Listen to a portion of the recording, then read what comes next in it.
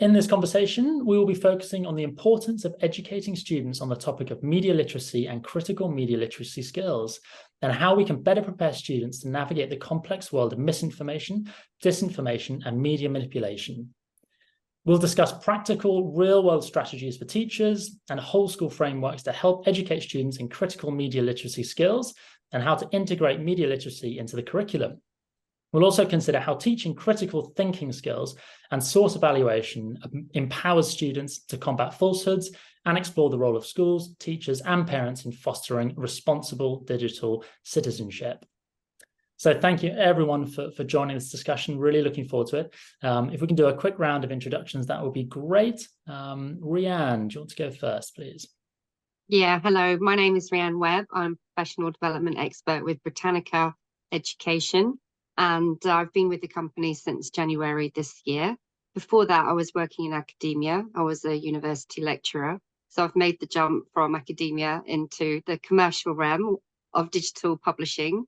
And my role really is to identify professional development courses for educators around the globe and build these courses and create them to meet the specific needs of our customers. So that's what I do in a nutshell. Fantastic. Thanks, Rhiann. Mike, do you want to go next? Yeah, absolutely. My name is Mike Johnston. I'm the assistant head of school at Frankfurt International School. I've been in international schools for 24 years in different capacities, and this has been an area of both my work and passion for a long time. So I'm really excited to be in the conversation. Melanie, let's go next. Hi, my name is Melanie Guidera. I've been working in Dubai since 2005. I came over to work at a school to head up the first GCSE and A-level media and film studies courses in the UAE. I currently work at Jest Dubai, which is a not-for-profit organisation, and we have 3 schools. We've got 2 primaries and 1 secondary. I work in secondary. I've been teaching English for the last 9 years, so I kind of ventured back into my degree subject. But this year I've started an international BTEC at level 3 on creative media. Wonderful. Thanks, Melanie. And John. Hi, my name is John Micton. I'm the Primary Technology for Learning Coordinator at the International School of Geneva. And in addition, I'm a trainer and course designer at the Principal Training Center. And I've spent quite a few years in education media technology, having worked in schools across Africa, Asia, and Europe as an IT director, deputy principal, and director of e-learning. And it's a real privilege to be here on this, what I find such a timely conversation. Thank you. Thanks, everyone. Great to have everyone on the call. Yeah, so John, you're going to kick us off with the first question, which is, it has been said that we're currently experiencing an infodemic. So why is it crucial for students and young learners to become media literate? And what implications does this infodemic we're experiencing have for media literacy education? Okay, I'm going to maybe break this up into 3 little sections because there's a lot there. The infodemic is kind of the idea that we all experience is this over glut of information and really fueled by algorithms. So a lot of this information is actually curated and choreographed by these algorithms, pending our behaviors and how we interact in social media platforms and our habits online. So we get a very curated experience, and we get a lot of it in different contexts, be it social media, on your television, on your phone. And this idea of all this information coming in and really never knowing how accurate it is, or it tends to be very much one narrative, the narrative that the algorithms feel I want to read and I want to engage with, and then I miss out on this whole other narrative. So, you know, KnowledgeWorks calls this these toxic narratives. In other words, what we perceive as being true for one stakeholder group would be very different for another. And this just really complicates the media landscape, especially when you're in a school setting and you have children and young adolescents trying to come to terms with that. And I think also nowadays for teachers themselves, many of us have been educated in the time of initial search engines, and we're really not that versed, or maybe don't have as many toolkits available or that we're comfortable with to really navigate this idea of these toxic narratives, of fake news, or this information that we're really not clear on where to double check on it. the big issue, and you can already see in the context today, where a percentage of news that comes into our feed actually is not real news. And you hear news organizations talking about how they triangulate and verify information that we're seeing on the news feeds.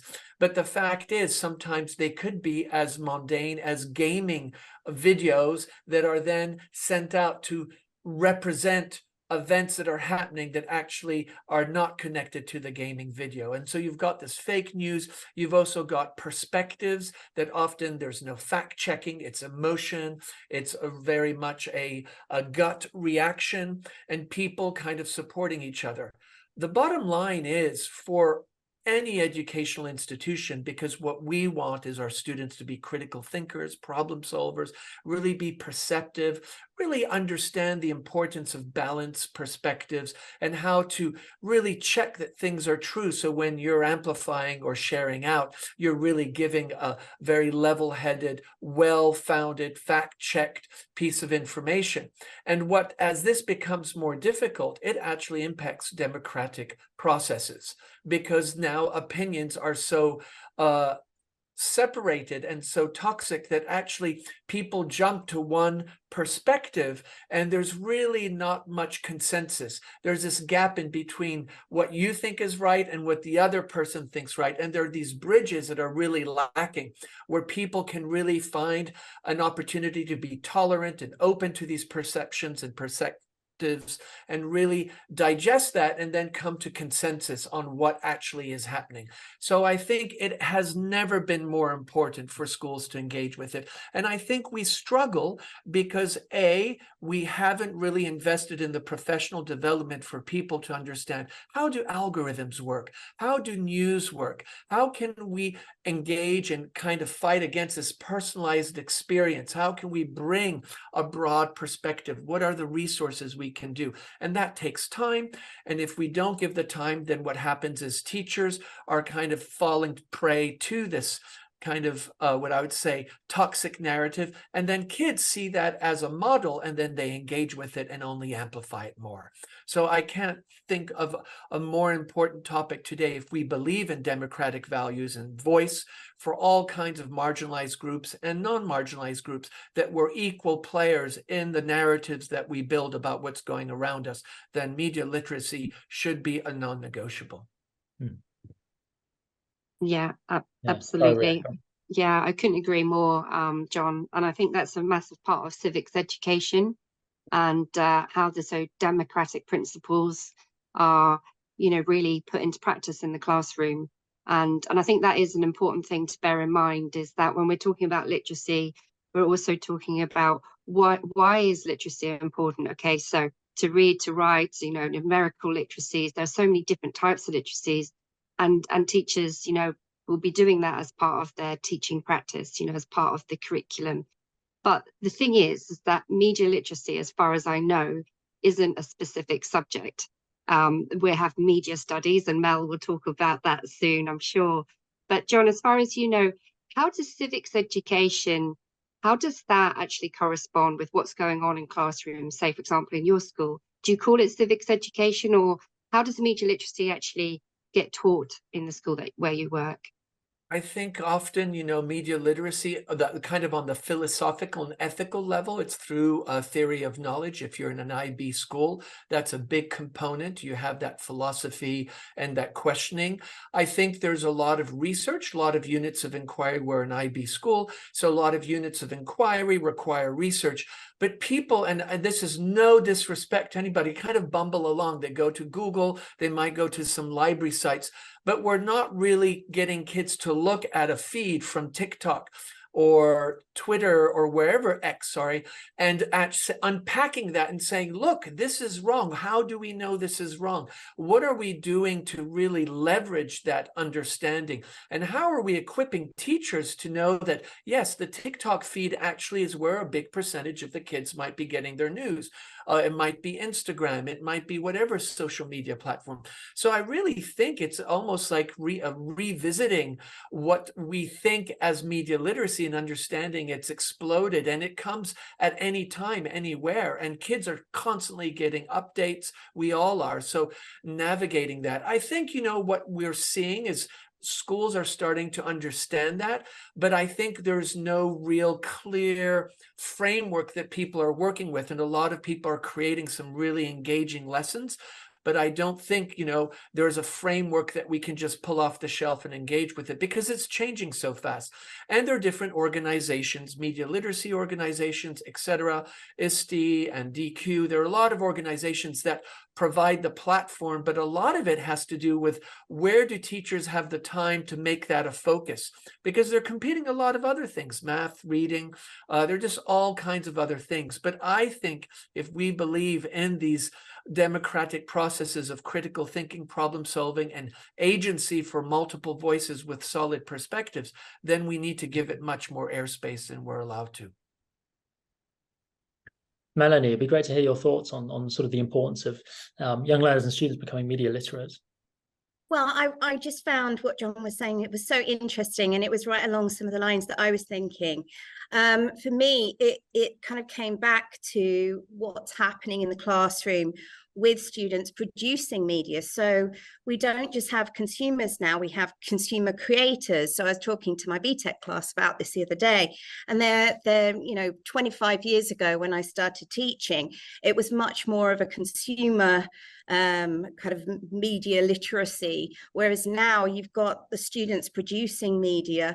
And I think it's often been quite an easy win in the classroom, or let's make a little film about, let's do a sound recording on this, let's make an advert.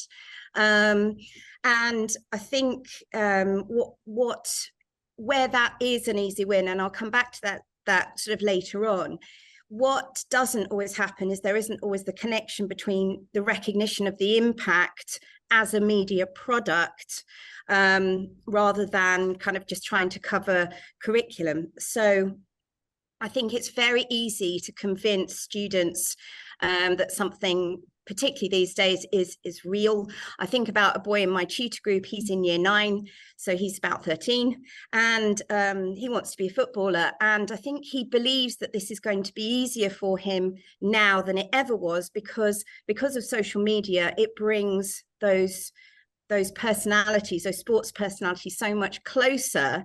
And so he we never want to squash anybody's dreams, but I think he believes it even more than ever. He also, like a lot of them are, they're kind of very taken in by what are essentially all the get rich quick schemes and scams that we've all had to kind of navigate. But again, because it's so close, and social media can make it look so realistic and, so kind of easy to get. It's never been more prevalent. So I think, just recognizing the impact of the media that students are looking at and making, it's absolutely vital for them. And of course, that critical thinking in media literacy is really what we should be aiming for as well. So, this was something that I was thinking about, where does this fall in the curriculum? And it's traditionally fell to ICT, or computer science, as we call it here now, particularly at Key Stage 3. It's coming through increasingly in English, and having been an English teacher for quite a long time now, or gone back into teaching English, I've found in the IB diploma program that the Langlit course, it's one of the integral parts of it is image analysis.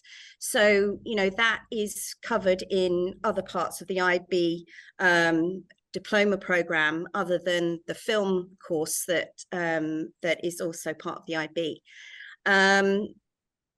There are also kind of the media and film programs that are specific, but they're still kind of sort of a bit few and far between.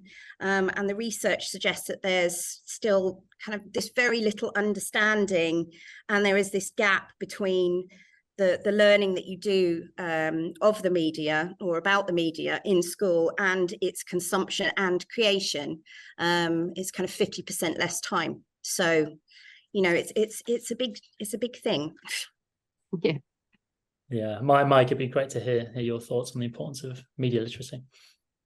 There's a lot in there of what's been discussed so far. I would say I would echo the fact that the media creation is the key, because if we're creating media, then it comes back to it always comes back to assessment, right? And what we're actually assessing and what we're looking for students to do.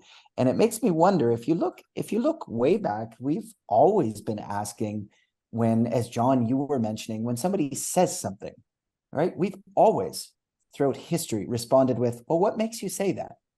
You know, what evidence do you have to say? That hasn't changed. It's just we're bombarded with so much more. And I find that engaging students in the way the world works for the algorithms really intrigues them. Get them in the conversation about it. A good example is, you know, if you're studying marketing and you're looking at the ideas of perceived obsolescence and planned obsolescence, when students learn about that, to say, wait, I'm getting played here by, you know, companies that are making products to break after a certain time, so I have to buy another, or they're making things that they're going to change the fashion on me, and that's going to be changed shortly, so then I have to buy a flat or a heel or whatever it might be. They love that. It's super engaging provocation. So why not do that with the media literacies? You know, in the end of the day, why do we always have to be producing these products that are products of our era, when you don't have to be on TikTok to produce a TikTok as an assessment to understand what that's doing? Again, that comes back to the teachers feeling comfortable to do so and recognizing that they are a co-learner. I mean, we could spend a long time around the conversation of pedagogy of what that looks like, but I mean, it's fodder for learning. It's sensational. Great, Mike. And when would you say that the way in is through inquiry-based instruction or inquiry-based learning, to be able to, you know, inquire and develop that critical kind of mindset? Is that how you do that in your school? It depends. It can be. It depends on the context and the age for the students. I mean, the inquiry spectrum is so large that sometimes the provocation just needs to get them into the conversation to realize how interesting the conversation is. And sometimes you have students who are ready to dig deeply. And so it depends. But yeah, absolutely. That's a great way to do it. And in the end of the day, you can structure your assessments around looking at the media literacies. But unless people know that that's important to do or how to do it, which I think we'll talk about probably later in this conversation, it's a bit of a non-starter.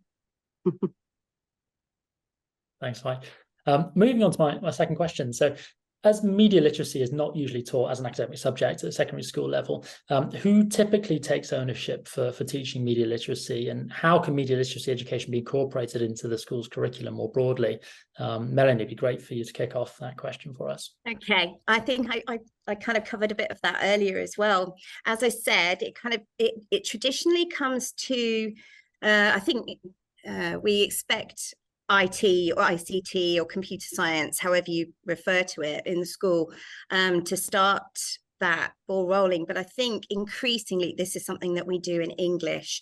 And I know, you know, aside from specific media and film programs that should be covering media literacy, and certainly we'll be talking about media vocabulary, and essentially media analysis and critical thinking about media products.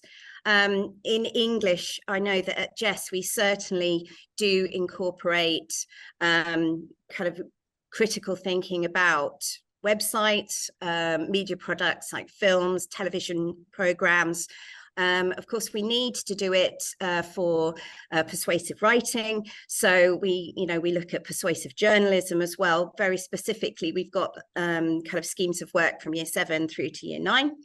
And it has actually been quite an interesting process over the last couple of years, because when we're thinking about, like Mike was saying, thinking about teachers